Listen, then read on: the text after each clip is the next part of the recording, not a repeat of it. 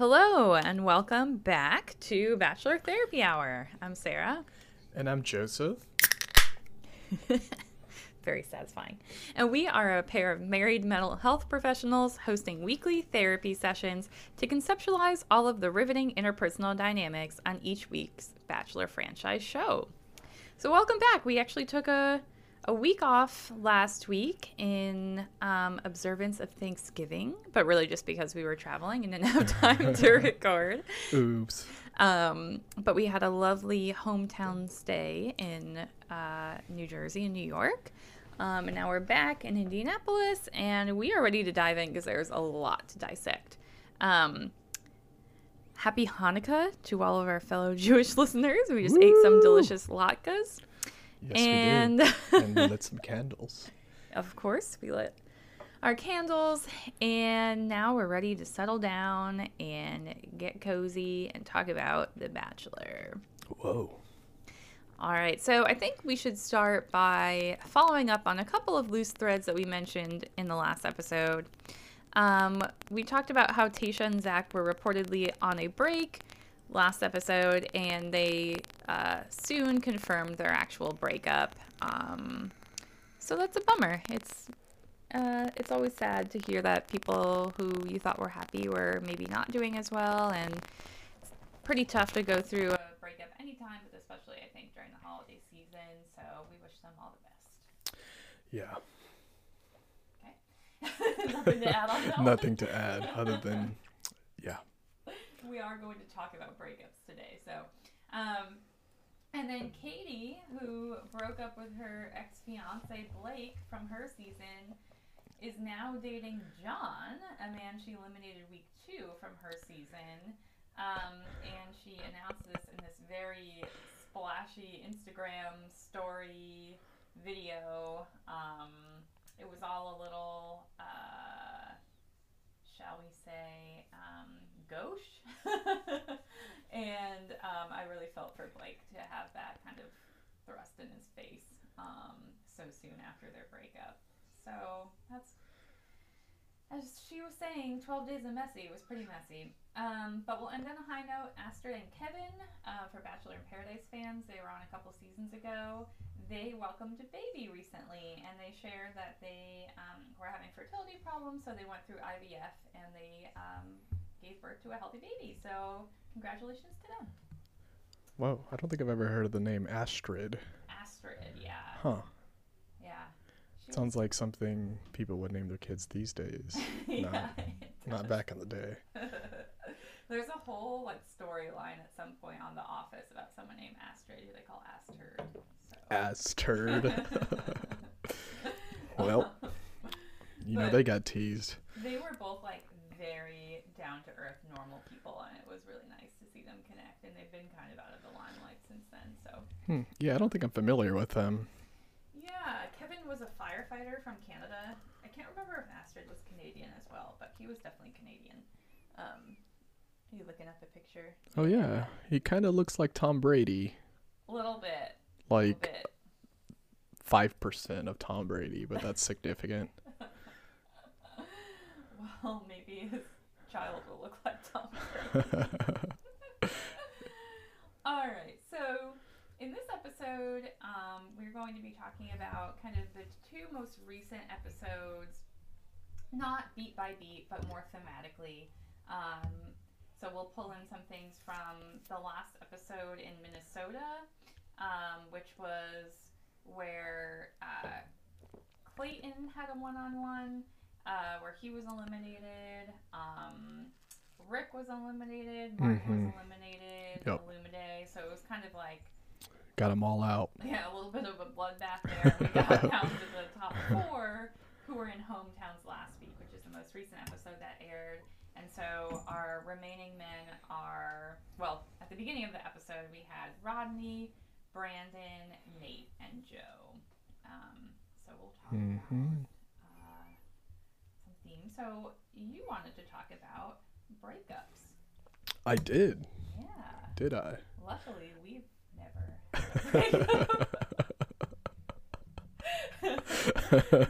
individually experienced breakups with previous partners. Yeah. I was just thinking about breakups and how our reactions may reflect kind of our early points of disconnection, especially with our main parental figures, and even some of those early separations from significant people like friends, and even early like romantic relationships, and how those kind of set the foundation that into the future as we're adults, we kind of maybe react in a similar way and respond to breakups in a similar way. And so I think we had brought up with Rodney, Michelle ending their relationship and how he reacted to that versus, say, somebody else. Like who did you had named from, who had like a more kind of sour reaction, I guess. Martin, yeah. Absolutely, yeah. Yeah. So yeah, that was just some thoughts as we were watching that happen to Rodney, which was really unfortunate, but just kind of seeing how his reaction was much different than Martin's. Yeah. So let's talk about, who do you want to talk about first? Maybe we can start with Martin, because that's kind of an unhealthy reaction. Yeah, I don't know if I would use the word unhealthy, but it's just more of, it's just more something it's difficult to deal with, both as the person who is experiencing that, the person who's got broken up with, but also the person who's breaking up with them, because it can feel really, you can feel like degraded or not valued, or, some things like that. Yeah, I think maybe a better word is a more immature. Like when we talk about defenses too, we talk about more mature defenses, and then kind of less adaptive, like more immature defenses. Yep. And in a breakup, which is obviously a very difficult experience, and one that can make you experience some really negative thoughts about your beliefs about yourself. Yeah. That's a situation where you almost certainly activate some defenses to help protect yourself from the negative experience, which we all do, and that's actually a healthy thing to do, to protect our ego in a way. But there are varying kind of levels of ways to engage defenses. And what we see Martin do is really use or heavily rely on splitting as a defense mechanism. How would you define splitting? Yeah, so I think we might have talked about this before, but it's just kind of this tendency to devalue and idealize, kind of in extremes. Someone, say, a romantic partner, and might start like, this is the best person for me, this person is great, this person is amazing, and they're everything I wanted. And then when things kind of go awry and there's some indications, or even just a perception of rejection or abandonment that's coming soon, then there's kind of this flip to the other side, and it's like, this person is absolutely terrible, they're evil, maybe they're and then you might even see in Martin's case, kind of the use of like a narcissistic defense, like I'm too good for her, I can do better than her. Exactly. She was never right for me. Yeah. I just recalled when we talked about splitting, we were talking about it in reference to Jamie, Martin's old pal Jamie, who also we discussed as having pretty profound narcissistic features. And for Martin, the splitting is very much, as you said, he went from, Michelle is not like other women, she's special in this way. She's showing me special attention. And then as soon as she rejects him, it's, she was never right for me, I'm better than she is. Like, she did me a favor by, letting me go because, I'm so much better than she is. And, we've talked about this as kind of like splitting using more psychodynamic terms, or even in more cognitive terms. It's just, splitting is a form of very black and white thinking. Someone is all good and then they're all bad when they do something that hurts you. And there's a lack of nuance there. So Yeah. Not really seeing those shades of gray. yeah, whereas Rodney has a very, genuine and nuanced reaction, which is, I'm really hurt and I, was falling in love with you and those feelings are not going to go away. Yeah. But that doesn't mean that I hate you because you hurt me. Yeah. And it also doesn't mean that I'm never going to get over it. And Exactly. you're the only one who I would ever have these feelings for. Yeah. So he's able to kind of reconcile, like, this hurts, this experience hurts, but you're not a bad person because, yeah. The relationship didn't work out. Yeah. That's a really great point. I was just kind of thinking about things also in cognitive terms when we're talking about, terrible things that happen to us. Maybe early on in our lives, we kind of develop these core beliefs like, I'm not worthy, I'm unlovable, I'm not attractive, no one wants me. And then when we experience something like that again, those core beliefs can kind of be activated. And then we have like those automatic thoughts, that come into our mind that are really self-denigrating, very critical. Yeah.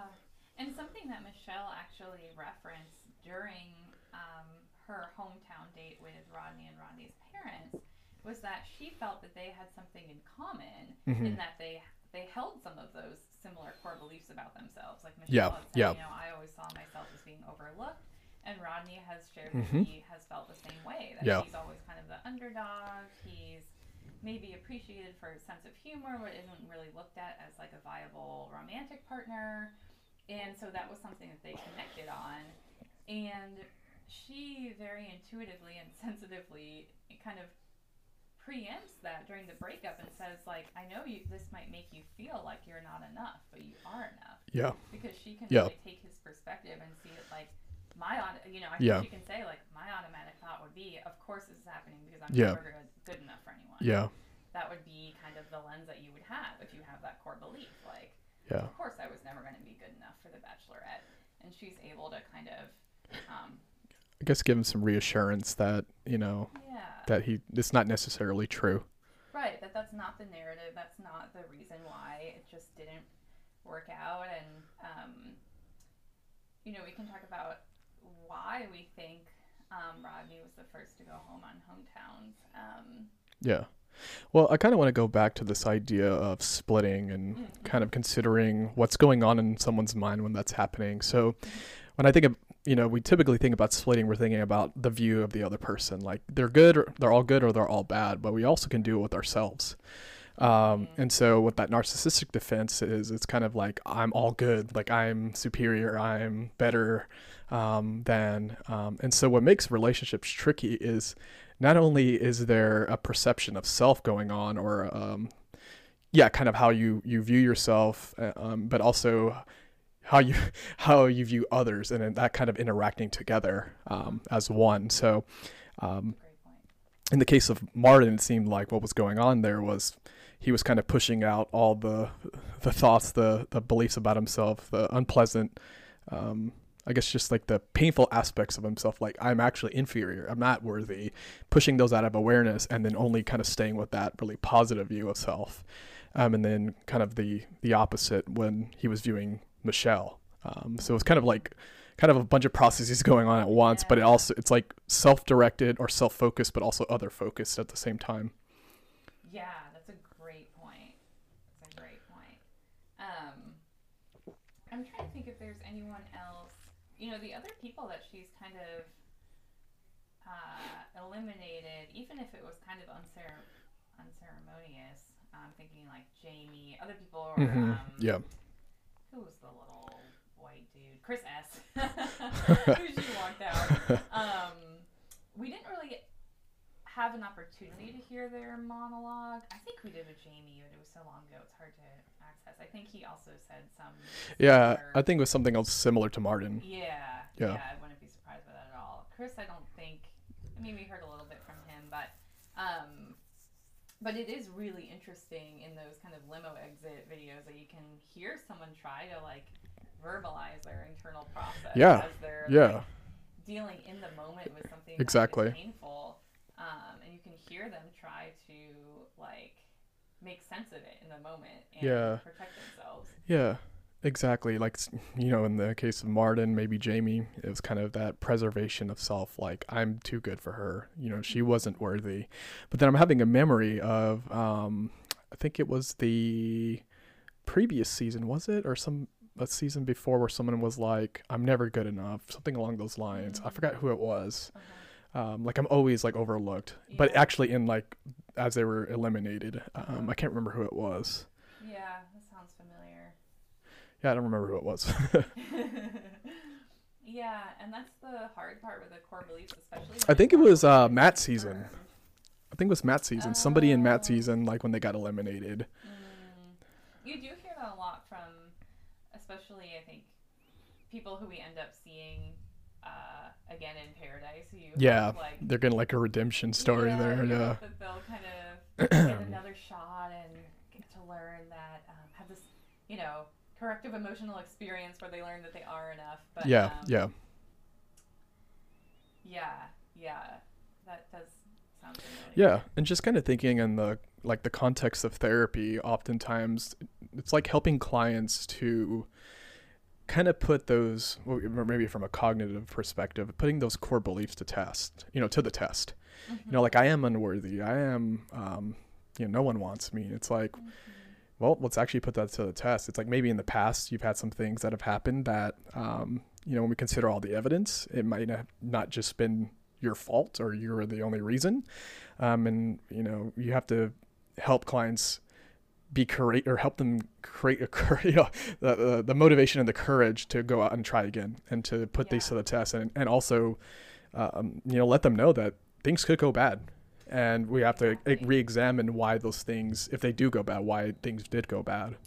Yeah, as a therapist, especially as an early therapist, when you're learning CBT, one of the fears we always have is, what if I set up this behavioral experiment, and instead of disconfirming someone's core belief, it confirms it. Yeah. What have I done, right? Like, now I've shown it, right? The thing is, that's only part of the therapy. The other half is, okay, even when things go wrong, you got through it. Yeah. So, like, teaching them that, like, even, that they have the tolerance and the resilience to experience negative experiences and emotions and persevere. Yeah.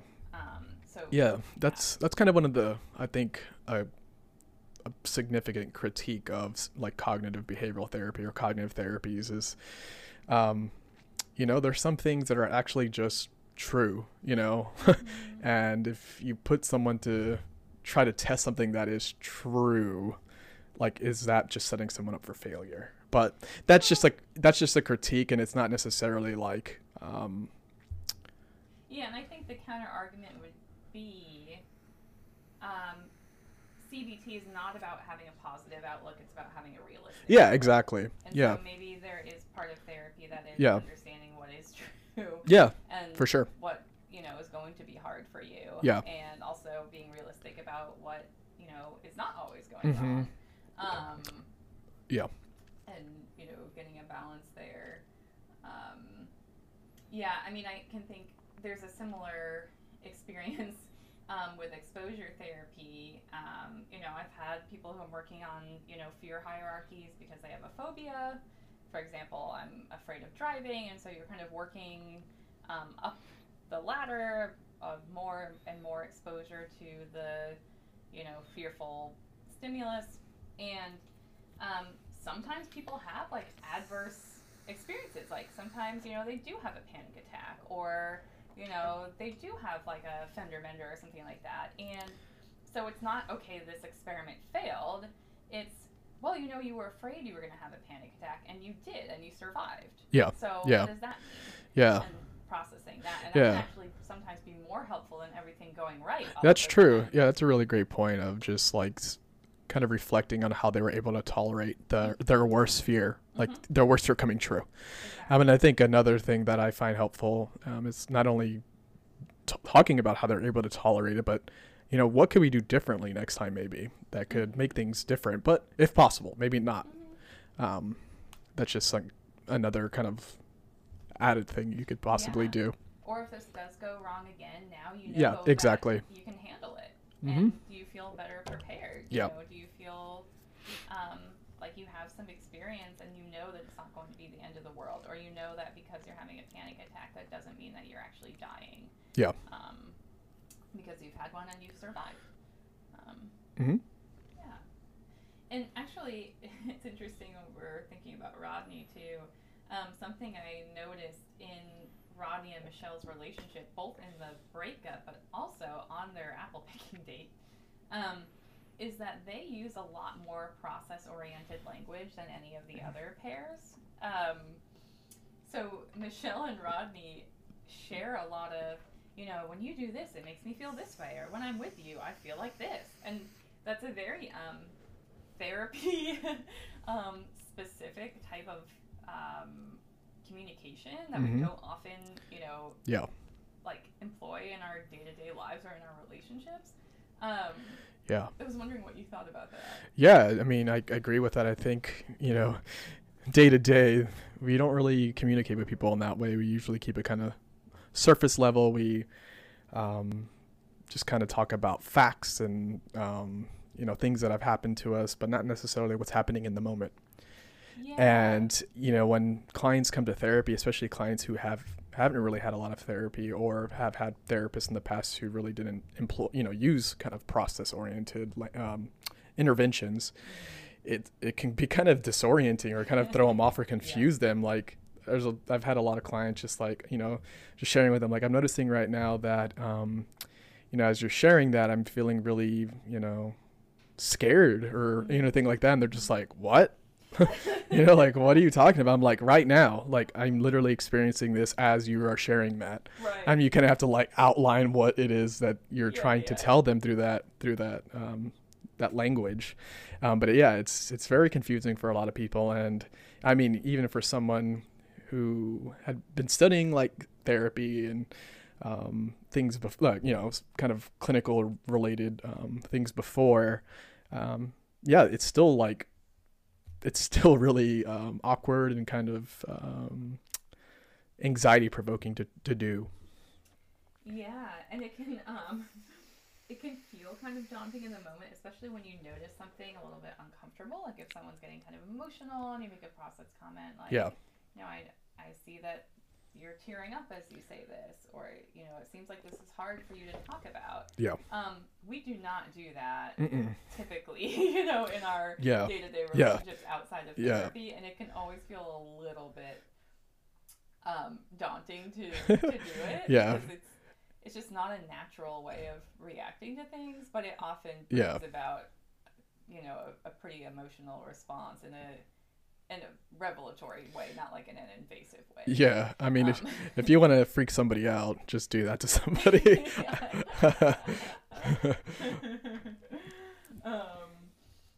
I do remember, though, early on in our relationship. Whoa. What? I'm just saying. Whoa. Oh. What did I do? I remember you said, like, can I make a process comment? I feel like we talk about this a lot. I think it was even over text, like process comment. We're always talking about, like, whatever. Where is this going? No, it was just kind of like, there's an example of two therapists dating, right? Like, can I comment on something that we're, you know, discussing a lot? But outside of that, we don't. And you still got with me, and you still married me. It's kind of weird. Oops. I noticed as you say that, you feel uncomfortable. I'm all right. I'm drinking beer, so it's all good. Yeah, and so I think we had talked a little bit offline about Rodney. As we were watching it, I did feel like they had a wonderful rapport with each other. Yep. They seemed to be very natural together. Yeah. But there did feel like there was something missing. Yeah, that's kind of my perception of what was happening as well. Yeah, so what's your perception of the missing piece? Yeah, so we kind of go back to this idea of passionate love versus companionate love. Mm-hmm. And I'm not sure if we've talked about that before in other episodes. We probably have, but, you know, passionate love being more, well, kind of passion, like physical attraction. You can even say like lustful potentially. And then we have the companionate love, which is well like I guess like almost like an agape love type thing, or like you love somebody as a person, not necessarily like have sexual feelings towards them. And I think in Rodney and Michelle's relationship, there was a lot of companionate kind of love for each other, and a lot of respect for each other as a person. But I think the attraction piece, the passionate kind of love on Michelle's end was just kind of lacking. Yeah. And you can hear her trying to work through that. Oh yeah, for sure. Her narration, because she's fixated on this idea that, you know, her parents have told her that part of what makes their relationship work is that they're best friends. Yeah, yeah. And so she tries to kind of translate that as like, well, Rodney could be my best friend. Yep. But the thing is, that's not the only thing that makes their relationship work, right? Exactly. There's also presumably romantic feelings, there's sexual attraction. Yep. You know, there are other aspects other than just being friends. And I think she is kind of trying to, you know, map what she's learned from her parents onto her relationship with Rodney. If we want to use psych terms here, she's experiencing cognitive dissonance. Yeah. You know, it's like, on the one hand, I want somebody, at least I've kind of had this belief that you should marry or be with somebody who is, you know, who's going to be your best friend. But also, I want a partner who's, I'm attracted to physically. Right. And she's trying to wrestle those things. Yeah. I do think, though, what was kind of interesting is you could see over time, I do think that her attraction to Rodney did grow over time. For sure. And I think that's because, like, when we do admire someone or think they're a good person, the more that you kind of really like them as a person, the more attractive they become to you. That worked in my favor in this case. What? With me, yeah. No, I thought you were the most attractive person I've ever seen. Oh, God. And then I found out you were a great person. Oh, then man. That made it grow more. Oh, God. I think you work for me. You're like, who's this dork? And then you're like, she's okay. All right. Moving on. But I think with Michelle and Rodney, like her feelings for him probably did grow over time. Yeah. She was like, he is such a great guy. But the thing is, I think there are also romantic relationships where someone has a, you know, romantic feeling or a sexual, you know, attraction, physical attraction to somebody. And that person is not necessarily their best friend. Obviously, they're compatible and they enjoy spending time together. But there are people who say, you know, my partner is not my best friend. And that's okay because somebody else can be my best friend. Yeah. But someone else shouldn't be my, you know, a person I have romantic or lustful feelings Yeah, especially for. if you're in a monogamous relationship. Like, right. Yeah. Right. That's a good Yeah, if you're, you know, if you don't fall into that box, then I mean, it might not apply, but yeah. Right, and in that case, you may actually say, you know, this person fulfills my physical needs. This person is my favorite person to hang out with. Exactly. This is my, the person that I feel like gives me positive affirmation, or you know. And I think in our society, like, you know, our culture here in the United States, there is this. Maybe it's influenced by like Christianity. I'm not really sure, but just kind of this idea that the person you marry should be kind of the only person you go to almost for everything. Like they should be all in one, like like the whole package, I guess. I mean, you kind of hear that, like they're the whole package. But like we were saying, like that's not always the case. And, you know, some people who don't even fit in the box of, you know, monogamy, they might have some people who meet like their sexual needs, some people who meet more of their romantic or emotional kind of needs and social needs. And it's just maybe we're being a little pressured to kind of to try to find that like person who's the whole package. Well, and something that I remember saying to you as we were watching the episode was I felt like if Michelle had just met Rodney in a bar. Yeah. I feel like they are actually probably the most compatible Yeah. I could have had Exactly. a long-term relationship if he wasn't being put in comparison to the other three men. Yeah. Yeah. Or, you know, all the other guys there. Like, if she and Rodney had just been introduced, I feel like, especially if you had time to let those romantic feelings grow, they could have had, like, a very strong relationship. Yeah, and not having these other options open. Well, and when you're comparing your feelings of, like, you know, I really just want to, like, rip Nate's shirt off, you know? Whoa. Oh, okay, sure. Then, you know, then you kind of realize, oh, this isn't at the same level it could be. But if you were not in, you know, comparing your feelings for somebody with your feelings for somebody else, and you just allow them to kind of develop over time, I could see them, you know, having a very fulfilling relationship. Yeah, I mean, that seems kind of how real life tends to work. Like, you don't have, to use kind of your language, you don't have like 30 pots on the stove at once. You maybe have like 1, 2, maybe 3. And so you really get to know someone better, and you can, those feelings, I guess, can just, you know, develop and deepen potentially. I do think, though, if there isn't an initial, like, somewhat of an attraction, I don't know that you would necessarily invest the time to find out if you would grow. Yeah. Like, there has to be some baseline, something that you're interested in them. Exactly. You know? Yep. Yeah, because otherwise you wouldn't keep coming back. Yeah. Well, so we kind of talked about how Rodney now is this, they have this friendship connection, the companionate love, not as much the romantic or physical aspect.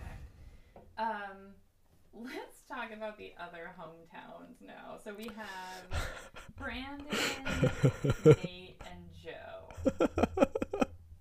Why are you laughing? Do you have any questions? Nope. Do you have any questions? Nope.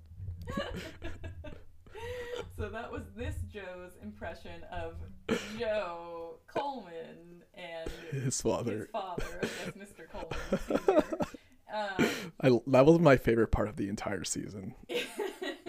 Literally just sat next to each other, said nothing to each other.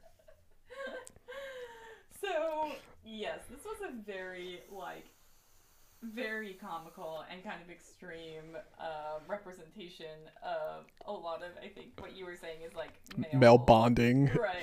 Yeah, it's just funny because, like, I don't know, maybe on Twitter, probably Twitter, even Instagram, like, memes of, like, you know, people will, especially, like, women will post, like, how is it that guys can, like, hang out for hours and not say a word to each other and, like, still be best friends? Like, they literally just sit next to each other and do nothing. Like, just sit and, like, have a football game on, and they're like, these people are best friends. It's like, how does that happen? Yeah. And it happens. It's a thing. I can attest to that. Yeah. I can think of, even recently, we were out at a bar, presumably to, like, watch a football or basketball game or something, but we're also talking the entire time. And next to us, I pointed out, there was this group of 4 guys who were all there to watch the game, and they were just sitting there watching, slowly sipping a beer, not saying anything. Yep. I'm like, why did you even get together? You could have done this alone. But it's not the same. It's not the same. You just don't understand. So just the presence of having someone there, what does that do? I mean, this is kind of the basis of therapy, though, right? Yeah. Sharing your experience, sitting in the room with someone, even if you're saying nothing, is powerful. Exactly. Yeah. There's some just still, like, nonverbals, or, like, I don't know. Just also, it just, I mean, it's not that you don't talk. You just, like, don't talk about very deep things usually. Right. It's more of like, oh, did you see that touchdown from this other game, or did you hear about this person who did this really amazing thing? But there's just not a lot of, like, in, like, really deep conversations. It's really just more superficial, or maybe even just a lot of silence. Right. So not only are men not employing process comments in their Oh, definitely They're not. barely talking about anything actually Happening. in their internal Yeah, process exactly. at Yeah. all. Whereas I think, at least, I don't want to make really heteronormative, like stereotype generalizations here, so I'm gonna try to keep this like based in my personal experience because Yeah. I'm not that familiar with like the research on this, but I would say, at least in my experience with my girlfriends, there are some people who are who I have more surface level relationships with, who Yep. maybe you get together and you watch something together and you talk about that thing. Yep. And actually I thought about that though with Michelle and Rodney, that they have this ongoing kind of like shtick about apples. And it reminded me of relationships I've had in the past where you have a very like context specific relationship with somebody. Like you work together, Yeah. or you watch the same show and you talk about that thing all the time. And once that is removed, there isn't much Yeah. underneath that. So when you quit that job or that show ends, like there's really Yeah. nothing to keep the relationship going, and it kind of naturally dissolves. And I thought about that with the Apple thing. I'm like, is there more though? Like, is there more that they're talking about? Yeah. And I do think Michelle and Rodney like were having, at least they were talking about the relationship itself. Yeah, that's But you did kind of, I got the sense of like, okay, how long is this like running joke gonna go, and what else are you gonna talk about? Like, do you have any other things you actually relate Yeah. on? And so all that to say, I guess when I'm with my girlfriends, we will talk about like our feelings. Not all the time, not like exclusively, Yeah. but like, oh, how's this relationship going, or how are you doing okay with whatever is going on in someone's life,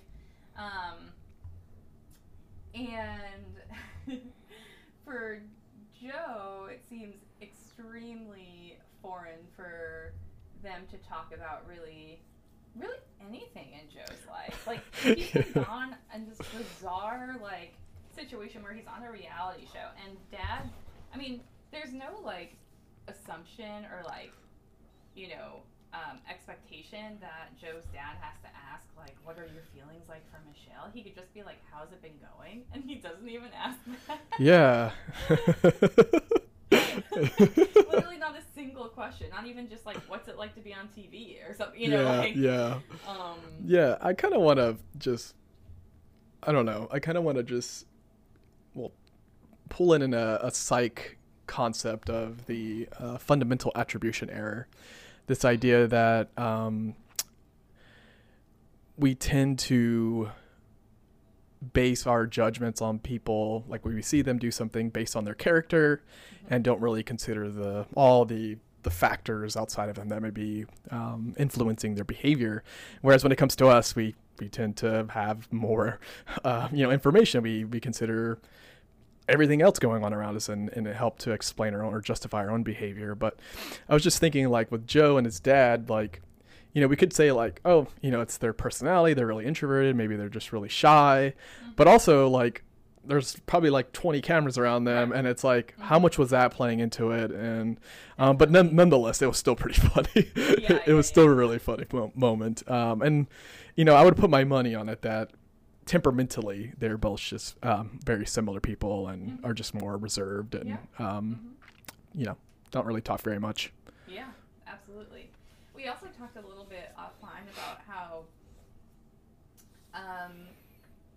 someone like Rodney and his mom, who's very emotionally expressive, they're able to, or it comes more naturally to them to talk about their feelings, or their concerns about each other, or whatever that may be. Whereas in some of the other relationships, you see, the contestant and the family member kind of dancing around these ideas. Like, they're trying to ask, like, how strong are your feelings for Michelle, or how are, but instead, because that's an uncomfortable, direct thing to ask, they try to ask something that will give them a signal to that. So, like, are you ready to propose? Is a way of saying, like, is this serious? Are you in love? Or they'll ask kind of other questions that don't quite hit at the question they're trying to answer, but seem more like socially acceptable to ask? Yeah, I mean, that's interesting. Yeah, I'm just thinking about my own kind of interactions with, well, men versus women. And when it comes to, with men, it's generally very superficial. We don't really even talk about much relationships, about relationships at all. And then when it comes to my experience, talking with women, I just reflecting now, I'm like, I kind of do that. Like, I'll kind of dance around it, like, oh, are you guys planning on moving in? Or, like, I don't know, just like kind of like that. And it's not really like asking the question. A more direct question would be like, how are you feeling about your relationship? Or do you love this person? Or what are your feelings, about this person? Like, I avoid in my personal conversations with people, whereas as like a therapist and, the person we are as a therapist versus the person we are as a person outside of it, it's not always the same. I mean, there's definitely some overlap, but I feel much more, well, it's not that I feel much more confident. Well, a little bit, but it's more of like, this is more important to explore with clients, because this is why they're here. And oftentimes it could be a part of the problems that they're experiencing. So I have to put my anxieties and my fears aside and just do what I think might be best in that moment, and maybe ask a direct question like that. But on a personal level, it's really difficult, and I often find myself not doing it. Yeah, that's a really wonderful illustration of that. I feel like it's not that I'm not the same person that I am as a therapist, because I am, one of my core values as a therapist is being genuine. Just being, myself in the room. But also, if you're a kind of somewhat emotionally intelligent person, you also know, like, you tailor your behavior to the context that you're in. Yeah. So I don't think it's like disingenuous. No. I'm not asking process questions of my friends, but that's just not really the appropriate not at all context for that. Yeah. Whereas in therapy, the cliched therapy question of like, how does that make you feel? That actually is important to ask, right? Yeah. And that's something that perhaps their friends are not asking them, and it's important that somebody does ask for sure them. And as therapists, we're humans too, but we have to kind of put aside just kind of any anxiety, ambivalence when it comes to just kind of throwing it out there. Right. And there are some process questions or comments too that are perhaps something you wouldn't necessarily share with your friend, because you don't want to push them. Whereas in therapy, sometimes that is part of the work. So sometimes it is pointing out, I feel like you're avoiding talking about this, or it feels like you want me to rescue you. Those types of really difficult process comments that get at like noticing. It also is a way of showing the client, like, I'm tracking paying attention. I see you. I'm really listening and tracking and processing everything you're saying. Confrontation, as a therapist, you have to do it. It's just like, it's a part of the job, and it's really uncomfortable, and it's just not something we do outside of it. Very rarely do we do it, unless you're a more disagreeable person. But even the way the confrontation that happens, it's not that it's aggressive. It's just more like you're, pointing things out that might be contributing to a problem that they're seeking help for. Exactly. Right. And it seems like if we shy away from that, sometimes we're actually doing the client a disservice. Exactly. Because somebody in their life is supposed to, that's why they're coming to us. Exactly. To help us kind of notice patterns that they may not be able to kind of notice in their own lives. And that can be a natural, and I think a lot of therapists, especially early on, struggle with this, because a lot of people go into a profession like psychology or mental health or something like that because we're helpers, we are people pleasers, and it's very difficult to kind of to unlearn some of that, like always trying to be agreeable or always trying to be supportive or validating, or to placate all the time. Like sometimes you do have to challenge someone, and those, we've talked on the podcast before about therapeutic ruptures, and sometimes those are really cathartic for the relationship.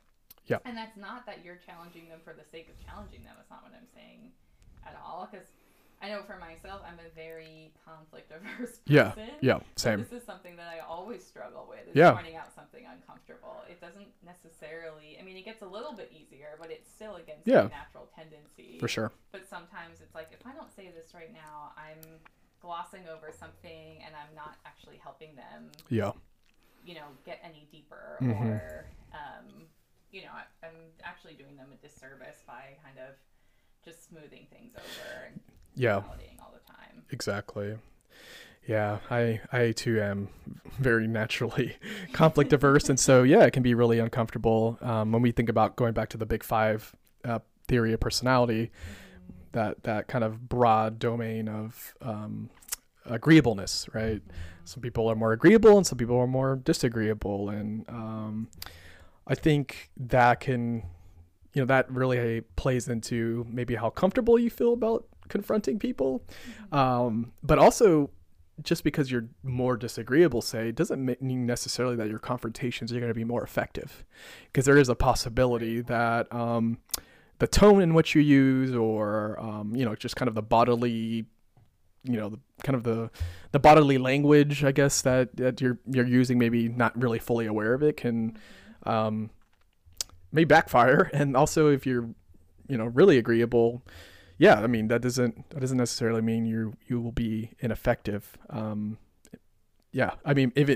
I think in my experience, since I am I'm more agreeable, I think it has more of an impact on patients when I do something like that, because it's so, I think it's a little bit jarring and a little surprising, but also it's like, wait, this may be important to consider, versus if I was just kind of being really disagreeable or confrontational a lot of the time. Then it's like, oh, this doesn't really stand out very much. But that's just been my experience. That's not, not trying to generalize here, just kind of my experience. Yeah, no, that's a great point. I was also thinking, as you were talking about our relationship as an example of one where, we're both conflict averse. So we're never going to have like a, blow up or something like that, but that can be something that, like, when both partners are that way, you can kind of do exactly, no one wants to, like, and so actually I feel like that's where our training as a therapist does come into play in a helpful way, in which I feel more comfortable saying, when you do this, it makes me feel this way, rather than like, stop doing that, or, whatever, and that is impactful to you, because again, like, and vice versa, because we aren't like that all the time. Yeah. So if you take anything from this episode and this podcast in general, do not marry a mental health professional. I'm just kidding. We're great. Well, that's why we do each other, so no one so no one has to deal with our bullshit. We took ourselves out of the running. We took ourselves out of the pool here. Yeah. We're all just doing you all a favor. Not having to deal with our insufferable therapy speak all the time. So that actually is a good segue into, let's talk about Nate's moment of catharsis here. Yeah. So Nate, the people who come to his hometown are his mother and his stepfather, who are recently divorced. We learn they have divorced within the past year, but stepdad is still seems like very involved in Nate's life, and had been a part of his life for a long time. I think Nate's probably late 20s, and the stepdad mentioned like something about being in his life since either 9th grade or 14, somewhere around there. So probably like half of his life at least. Like mid-adolescence. Yeah. And Nate is talking about how he has really never shared any emotions at all with his family. That his family is very,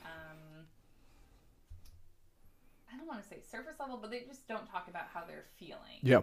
So as we were saying earlier, they may kind of like dance around feelings. They may kind of ask more of like behaviorally oriented questions, but they're not asking each other how they feel. They're not expressing love verbally, even though they clearly understand that they love each other. Yeah.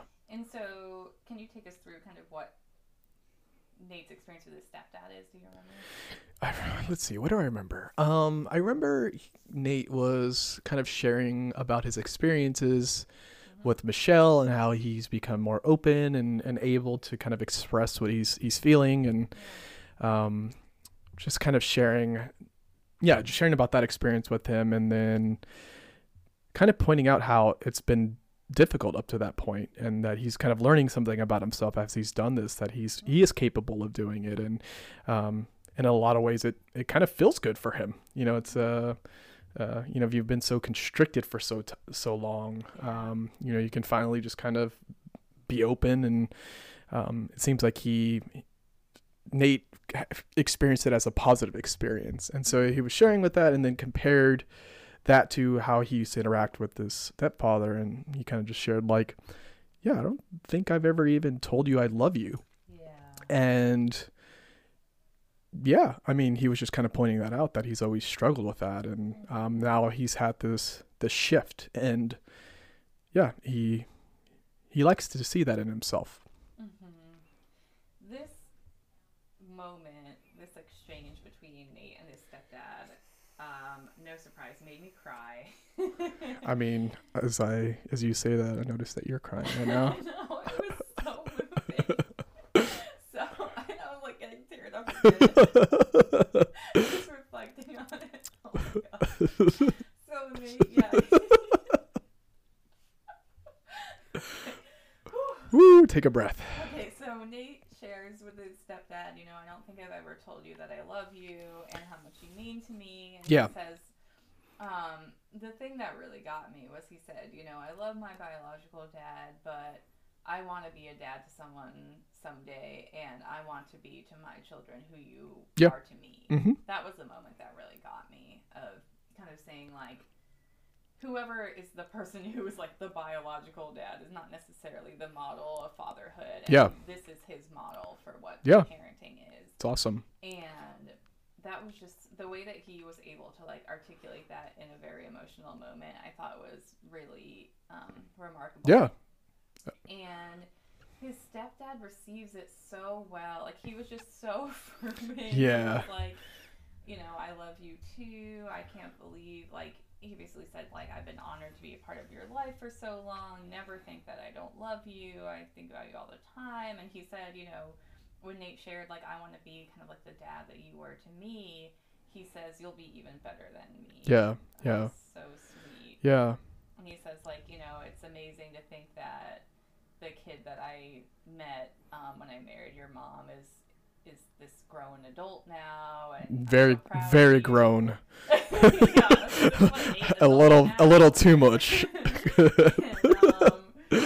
he shares a lot of love for him and his brother and his ex-wife. Yeah. It seems like they have a very respectful relationship and still mean a lot to each other. Just kind of like going back. I don't remember if we've covered this, but when we were talking about Joe and his dad, and kind of how there's this, not to generalize, but when men interact with men, there's not really a lot of conversation, or it's very superficial.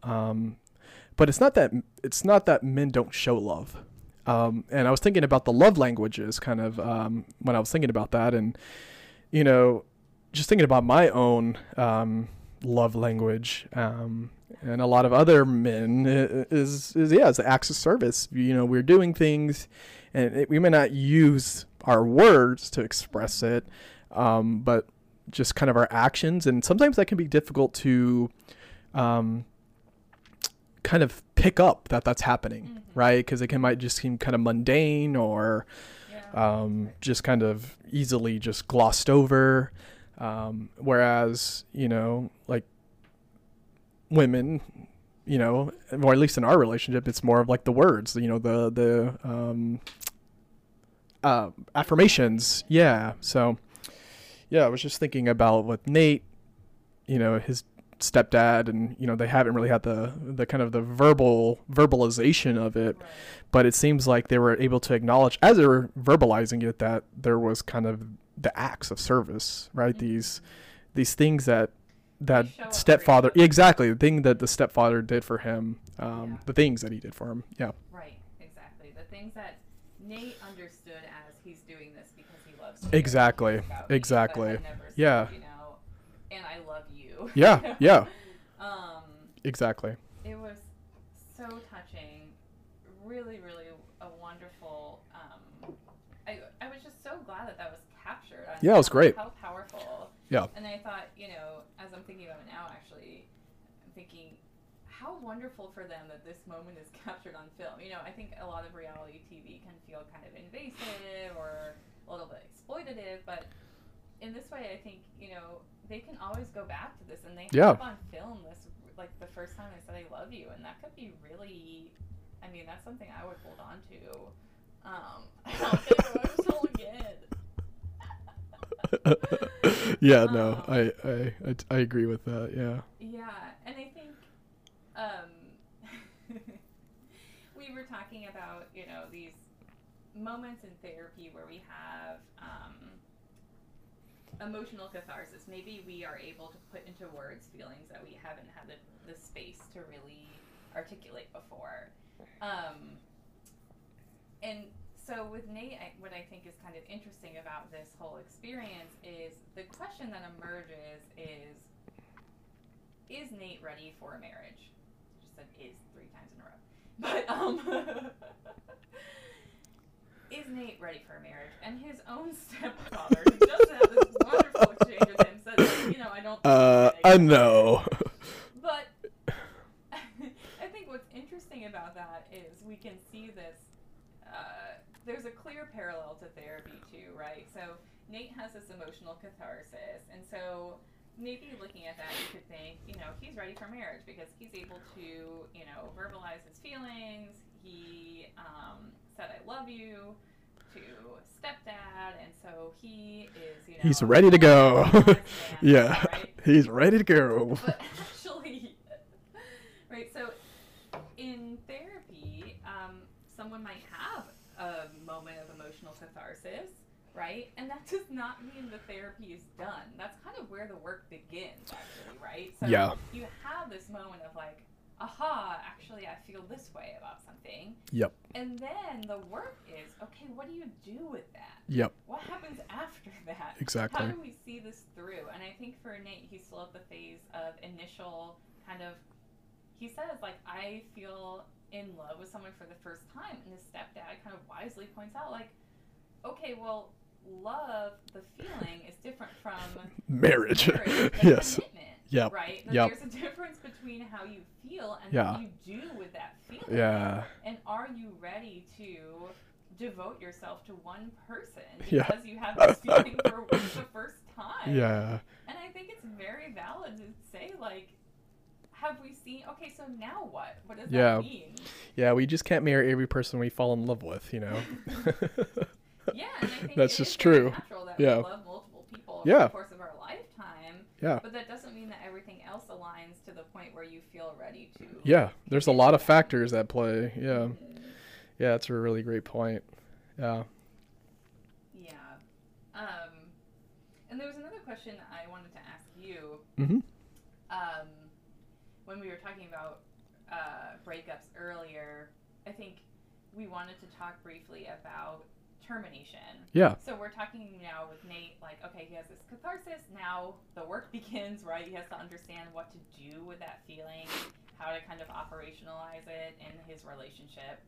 And eventually, when does the therapy end, right? So at some point, the point of therapy is not to be in therapy forever. At least there are different theoretical perspectives on that, but as clinical psychologists, we work with someone with a DSM diagnosis, right? There's a disorder that we're kind of trying to treat, and when we feel like there's been enough symptom remission, or whatever, we terminate. That does not mean that you don't come back. A lot of people will need a kind of a tune-up at some point. Yeah. That's completely fine. We also work with people, depending on the setting. We may see people who don't necessarily meet criteria for a disorder, but maybe they have something going on in their life, and eventually that, we've worked through that thing. And then there are other people who do long-term therapy, just kind of working through, especially if you do have a disorder that's more personality-based, or if you just, are kind of working through something really difficult. It may take a long time. Yeah. But anyway, at some point, the goal is for you to no longer be in therapy. And so, termination is kind of the term that we use to describe the breakup session. Yep. Last session between the therapist and the client. Yep. So what do you want to talk about in terms of termination? Yeah. And how that's similar to a breakup? Yeah. I mean, when I'm thinking about the therapeutic relationship, there can be a development of really deep, intense feelings in both directions, right? Therapist for the patient for the therapist. And, oftentimes there's like a significant bonding that occurs, an attachment. Mm-hmm. And coming, I guess, from more of a psychodynamic or kind of attachment lens, it's like the way that the client attaches to you or interacts with you is a reflection of early experiences. And if that's, something that is problematic or is causing problems, then, you're trying to shift that, trying to bring awareness to it, bring awareness to it, and then trying to shift that in some ways by reworking it in the therapy room. But there's intense development of intense emotions. There's a significant attachment. And when there's a separation or split, it kind of brings up very similar feelings, at least in my experience. And what I've learned is that, it feels like a loss. It feels like abandonment in some ways, and in some cases, and that's really painful. Yeah, and I think depending on the attachment style or just diagnostic pathology, personality pathology of the person or the client, you may have to kind of do a lot of pre-termination work around what is going to, how are you going to work through exactly the fact that we are separating, mm-hmm. and that is a thing that is a good thing, but it's going to feel bad. Yeah. Exactly. And I think what's really hard in our field is there are some terminations where we have the pleasure of kind of celebrating, look, you don't need therapy anymore. It's almost like this kind of graduation, right? Like get a diploma. Right? Like, yeah. You no longer meet criteria for this disorder. You're cured. Yeah. We never use cured. I know, right? I'm just saying. Yeah. Because inevitably there may be something that reignites, issues or symptoms in the future. But, it's no longer necessary that you come and really pay us every right? It saves you a lot of money. Yeah, but more importantly, it's kind of like you came in for this problem, and this problem doesn't seem to be necessarily a problem anymore. Dominant in your life anymore. Yeah. And so sometimes what people come in for is not ultimately where the work lies, right? That happens a lot of the time. Yeah. Where the client's perception of what the kind of presenting problem is may be different from eventually the therapist's conceptualization of what the problem is. And so sometimes it's a little less clear-cut than, what we're kind of boiling it down to here. But there are situations where it is like, you're doing great. Let's celebrate you and talk about how far you've come. Mm-hmm. And the termination feels celebratory. Yeah. And then I think what's really difficult is when terminations are planned, but they're not necessarily like clinically indicated. Mm-hmm. And so in my experience, I worked for 2 years in a college counseling center, and you did as well. Yep.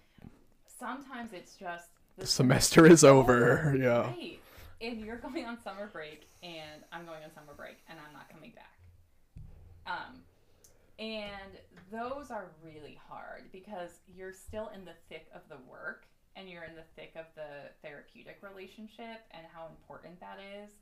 And it's like this arbitrary reason why you have to terminate. And that can be really painful. Yeah.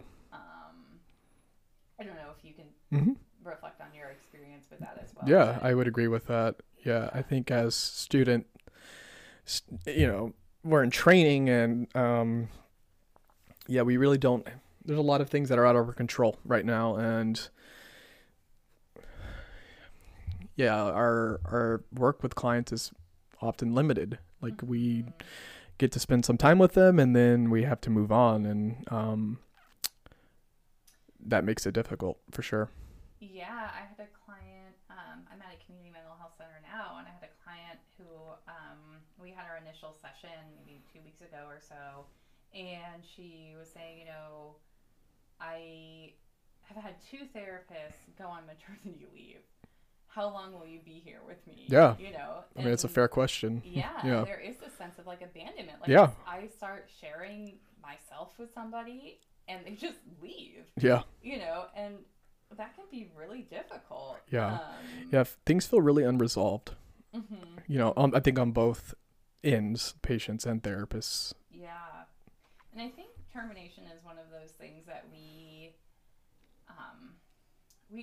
don't really talk about enough. Like how early you need to start talking or thinking about how soon, like if you do have a date where you're leaving, like you need to start talking about, what to expect in termination, like pretty early, because it feels like, a breakup in a way. And I was going to ask you, and then I can kind of share my experience, like have you ever cried in a termination or had a pretty emotional response to one? Yeah. I really haven't had a lot of opportunities for that. Because in my first practicum, well, I've had a few, like at the master's level, I had some clients I worked with for some time and was able to terminate kind of when I was, finished, with like the semester. But my first doctoral level practicum, things got disrupted by COVID. So a lot of the terminations really weren't terminations. I mean, we had to terminate, but I didn't get to meet with them. There was very few clients that actually had like okay, this is actually the last session we'll have. It was maybe like 2 or 3 clients. It wasn't very many of the caseload I had at the time. And then my next year I was just doing assessment work. So that's, you see a person for like half a day and that's it. And then now I'm at a private practice and now I have that opportunity. So it's actually coming up for me, I would say soon, next couple of months, that I'll actually have, opportunities, multiple opportunities for that. So, and the few that I've had, I wouldn't say I like full on like cried or anything. It was more of like teary eyed or like, you feel like, it's sad to say goodbye to somebody. But also there's like this celebratory kind of aspect to it of like, hey, look how far you've come and like look how great things are going. And I mean, just kind of conflicting emotions in that way, sad and kind of happy, I guess, all at the same time. And so, that's kind of been my experience, and it's been limited. So I can report back to you. I have experienced really impactful terminations, both as a client and as a therapist. And I think, I was telling you offline earlier, I still think about my termination with a psychologist I was seeing for 2 years. It was the therapist who I had the best rapport with. If anyone listening lives in the Washington, D.C. area, DM me and I will give you the name of the best psychologist. But she got me through some really, really, really difficult stuff, including the most kind of... Wait, therapists do therapy? Including this really, really difficult breakup, actually, that I had gone through. And she saw me through some really, really dark experiences. And And it was kind of circumstantial in a good way, in that I was moving here to Indianapolis to pursue. And look at you now.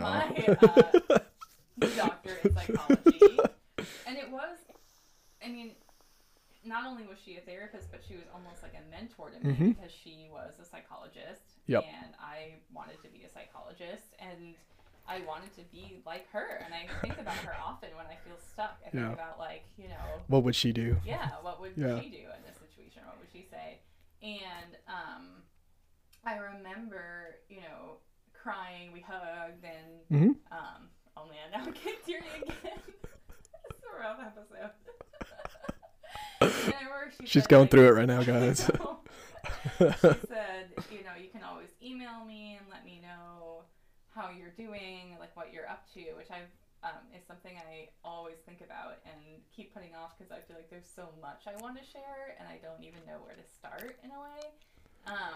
But I remember also like walking out onto the street and feeling the same feeling I felt like in a breakup where you just feel gutted. Yeah, like, yeah. I'm never going to see this person again. Or I'm always going to want to tell her things and I can't talk to her anymore. And that kind of like cold turkey, you know, we've talked about that. I think we talked about that in like our Paradise episode of like how you feel this like these withdrawal symptoms in a way. Yeah, like, knowing that I had time, an hour with her every week was often something that got me through a week. Yeah. Knowing like I have this space, I have this time, and I have, you know, this person who really like cares about me, and having that cut off suddenly, it was like very gutting. Yeah. Yeah. Yeah. And it was really hard, and I think about that a lot, like with my clients too. I've had really, really emotional terminations, especially with clients who I had the privilege of seeing for like 2 years, because I was able to stay at the same college counseling center for 2 years, and just very, very emotional on both ends, you know, of wow, like, you know, thinking about all of the things that have happened in a person's life that we've processed together over the course of 2 years. It's a lot. Yeah, it's pretty significant. It's very significant to think like I've sat with this person through everything, and for them too, I think the same experience of, you know, here I am, and, you know, my therapist has been with me this whole time. Yeah.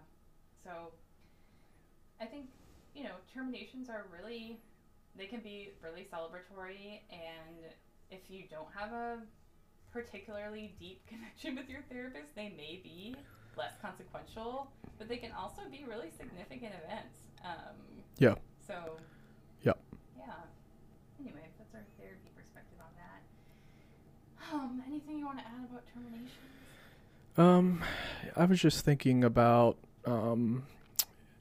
clients that I've had where, you know, what brought them in was loss, you know, kind of like you were sharing about your own experience. And, you know, the ultimate loss is death.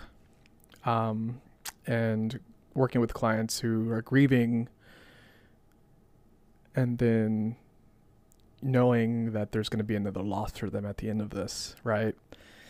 And kind of exploring with them earlier, and then that really being a focus closer to the end. Whereas maybe with other clients, it is a focus, but not nearly maybe as, it might not be as, I don't know, the word important's not right, but just like as relevant, I don't know.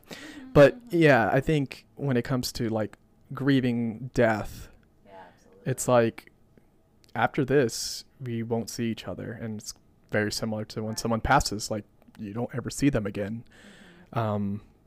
So yeah, I think it's especially important. I guess like message that I'm kind of like telling myself, I guess in this moment, is it's really important to make sure that that is adequately addressed closer to the end, especially with clients who are seeking services for those reasons.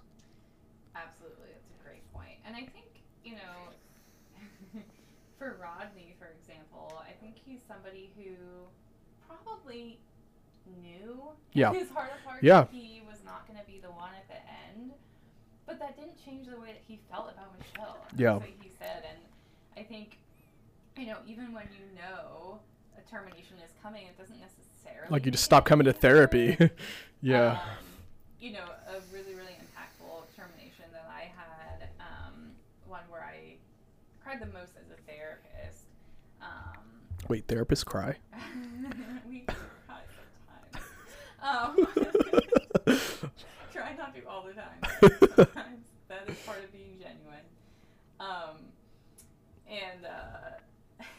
I actually remember, this is so goofy, I remember in the session saying, I'm glad I wore waterproof mascara.